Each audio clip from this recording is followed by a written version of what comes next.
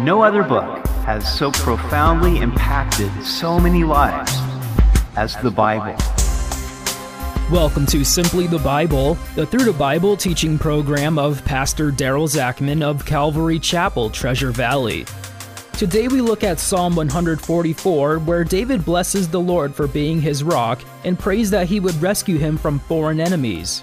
How happy are those whose God is the Lord. We hope you'll join us as Pastor Daryl continues in the Psalms on Simply the Bible. David was a mighty man of war, and some people might have a problem with that, but that's where he was when God called him, and, he slayed Goliath. But how did he become such a wise and skillful warrior? Well, we see that in Psalm 144, a psalm of David. Blessed be the Lord my God, who trains my hands for war and my fingers for battle.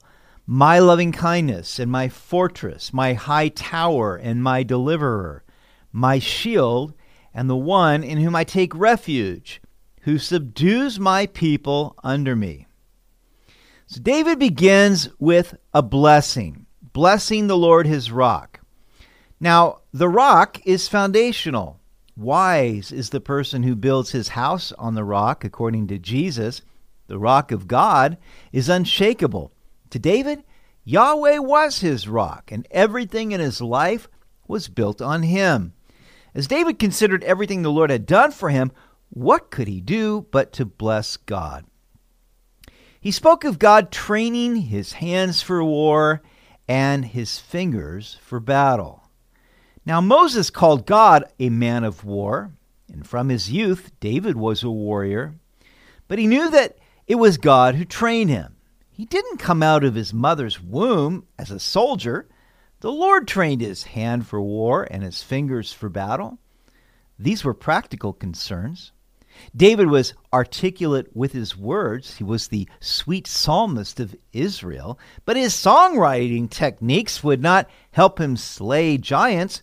He needed to possess practical skills in the art of war.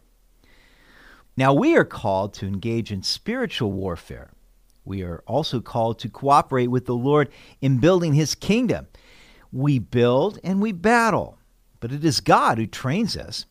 Therefore, let us diligently put on the full armor of God so that we may stand in the evil day.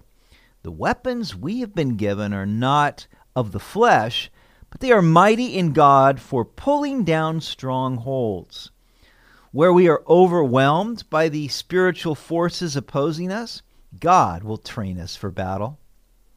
Now, David lists 7 metaphors for God. These are the ways the Lord had proven himself faithful to David. My loving kindness. David knew that at all times God was pure loving kindness to him. Even in times of discipline, God's heart was one of love toward David. Those whom the Lord loves, he rebukes and disciplines. My fortress.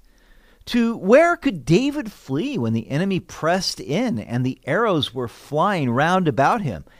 The Lord was his mighty fortress, even more trustworthy than the walls of Jerusalem. My high tower. The high tower was the place of observation and the last stronghold to be defended. The Lord was David's high tower, for he could see everything the enemy was plotting and would give David wise counsel. My deliverer. David knew that it was not his own war skills that delivered him, but that the Lord was his deliverer. My shield.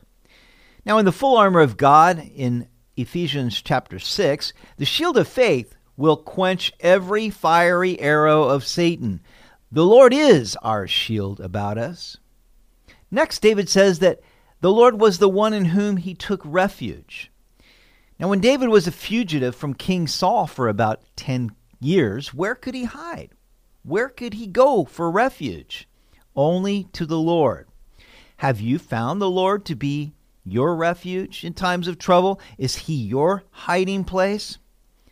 Finally, David says, who subdues my people under me. David looked around at his army and all the people whom God had given to serve him, and he knew that he could not make them serve him. It was the Lord who subdued the people beneath David's leadership so that he could govern them. David knew that the Lord was all these things to him and so many more. No wonder he spent so much time praising him. Verse 3, Lord, what is man that you take knowledge of him, or the son of man that you are mindful of him? Man is like a breath. His days are like a passing shadow. Why should God show David such favor anyway? In fact, what is man that God should be so mindful of him? We are mere dust specks in a vast universe. There are billions of stars in our Milky Way galaxy and billions of galaxies, each with billions of stars. So who are we that God should be mindful of us? And yet Jesus said that even the hairs of your head are numbered. That's how intimately God is acquainted with you. David said, man is like a breath. Now Daniel said to King Belshazzar of Babylon that the Lord held his breath in his hand. Breath is so fragile, and when we stop breathing, we die. David said his days are like a passing shadow. Compared to the eternal God, all our days are like a shadow passing in a single afternoon. Our lives come and go, and who remembers their days? Bow down your heavens, O Lord, and come down, touch the mountains, and they shall smoke. Flash forth lightning and scatter them. Shoot out your arrows and destroy them. Stretch out your hand from above. Rescue me and deliver me out of great waters, from the hand of foreigners, whose mouth speaks lying words, and whose right hand is a right hand of falsehood. David prays that God would deliver him from his enemies in these 8 ways. First, he says, bow down your heavens and come down. He pictures God just stooping down to deliver him from his enemies. He says, touch the mountains so that they would smoke. That would be reminiscent of when God did come down to Mount Sinai in the giving of the law, and there was fire on the mountain and smoke. He says, flash forth lightning and scatter them. Now, this is the proverbial lightning bolts from heaven that God would send against the enemies, and this actually did happen on a few occasions. Shoot your arrows. The Lord has many arrows that he can use to remove our enemies. He may shoot them with the arrows of conviction. He told Saul of Tarsus that it was hard for him to kick against the goads. Were not these God's arrows, his pricks, aimed at bringing conviction of sin and repentance to the heart of this persecutor of the church? Stretch out your hand. Rescue me. Deliver me out of great waters. When the enemy comes in, he can come in like a flood of great waters. And so David was saying, Lord, deliver me out of those great waters, and from those whose mouth speaks lying words, whose right hand is a right hand of falsehood. It can be very vexing to deal with people who are liars, and how we need God's help and discernment in knowing truth from the lies. I will sing a new song to you, O God. On a harp of 10 strings I will sing praises to you, the one who gives salvation to kings, who delivers David his servant from the deadly sword. Now David loved to sing songs to the Lord, and he would sing a new song, a fresh expression. I believe that is important. When I do a message on Sunday, I want to bring forth fresh bread to the people and put out fresh bread before the Lord. And this was the idea, something new to the Lord that David would write. And he loved to do this. He was just passionate about expressing praises to God in song.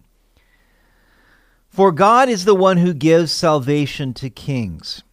Now, David was skilled as a warrior, but he knew that it was the Lord that ultimately gave him victory over the enemy and delivered him from the deadly sword.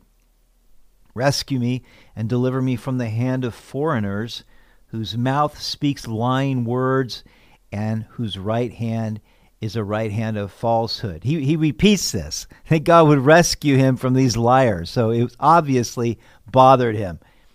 That our sons may be as plants grown up in their youth, that our daughters may be as pillars sculptured in palace style, that our barns may be full, supplying all kinds of produce, that our sheep may bring forth thousands and 10,000s in our fields, that our oxen may be well laden, that there may be no breaking in or going out, that there be no outcry in our streets.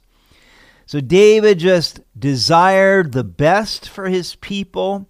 These are the blessings of the righteous. These are the covenant blessings that God promised to Israel if they would keep his covenant. Their sons would be as plants, planted by God, strong, sturdy. Their daughters as pillars, like pillars in the temple or in the palace. And I can think of no greater blessing than that. As I look at our son and daughter and how they love the Lord, serve the Lord, there's nothing greater than that. Barns full, so plenty of food for years to come, supplying the produce. It's God that gives a good crop, that gives the blessing. Sheep bearing thousands, so they would be fruitful there with their livestock, and oxen well laden, strong, sturdy, ready to plow the fields. No breaking in or going out. Now that would speak of the enemy breaking in, breaching the walls, building siege works, coming into the city. Taking them captive would be going out. Of course, David prayed this wouldn't happen, but years later it would happen because they would turn from the Lord and worship idols, and God would take them into Babylonian captivity. Finally, he says, no outcry in our streets. And that could happen because of a siege work being built against them where there would be famine. And again, that did happen, and it happened again in 70 AD as the Romans came against Jerusalem. But those things happened because they were disobedient to the Lord. And so that was the result. But David prayed, Lord, these are the blessings that come to those who are righteous. And while they may not all apply to us physically, certainly they do spiritually. Those who trust in the Lord have great spiritual blessings and riches that God pours out into their lives. And he also gives us a lot of material blessings also. Verse 15, I love this, sort of caps it all and is the theme, I believe, for this psalm. Happy are the people who are in such a state. Happy are the people whose God is the Lord. And that would be my prayer for all of us, that God would be our Lord, that he would be the one to whom we look to, the one we seek, the one we love, the one we obey. That his blessings may be freely poured out into our lives and through us into the lives of others. You've been listening to Simply the Bible, the Through the Bible teaching program of Pastor Daryl Zachman of Calvary Chapel, Treasure Valley. For more information about our church, please visit our website at calvarytv.org. To listen to other episodes, go to 941thevoice.com or check out our podcast on iTunes or Spotify. If you have any questions or comments, please contact us through our website. Tomorrow, we'll look at Psalms 145, where David speaks of all God's works praising him for his unsearchable greatness. He is near to all who call upon him in truth. We hope you'll join us as we continue in the Psalms on Simply the Bible.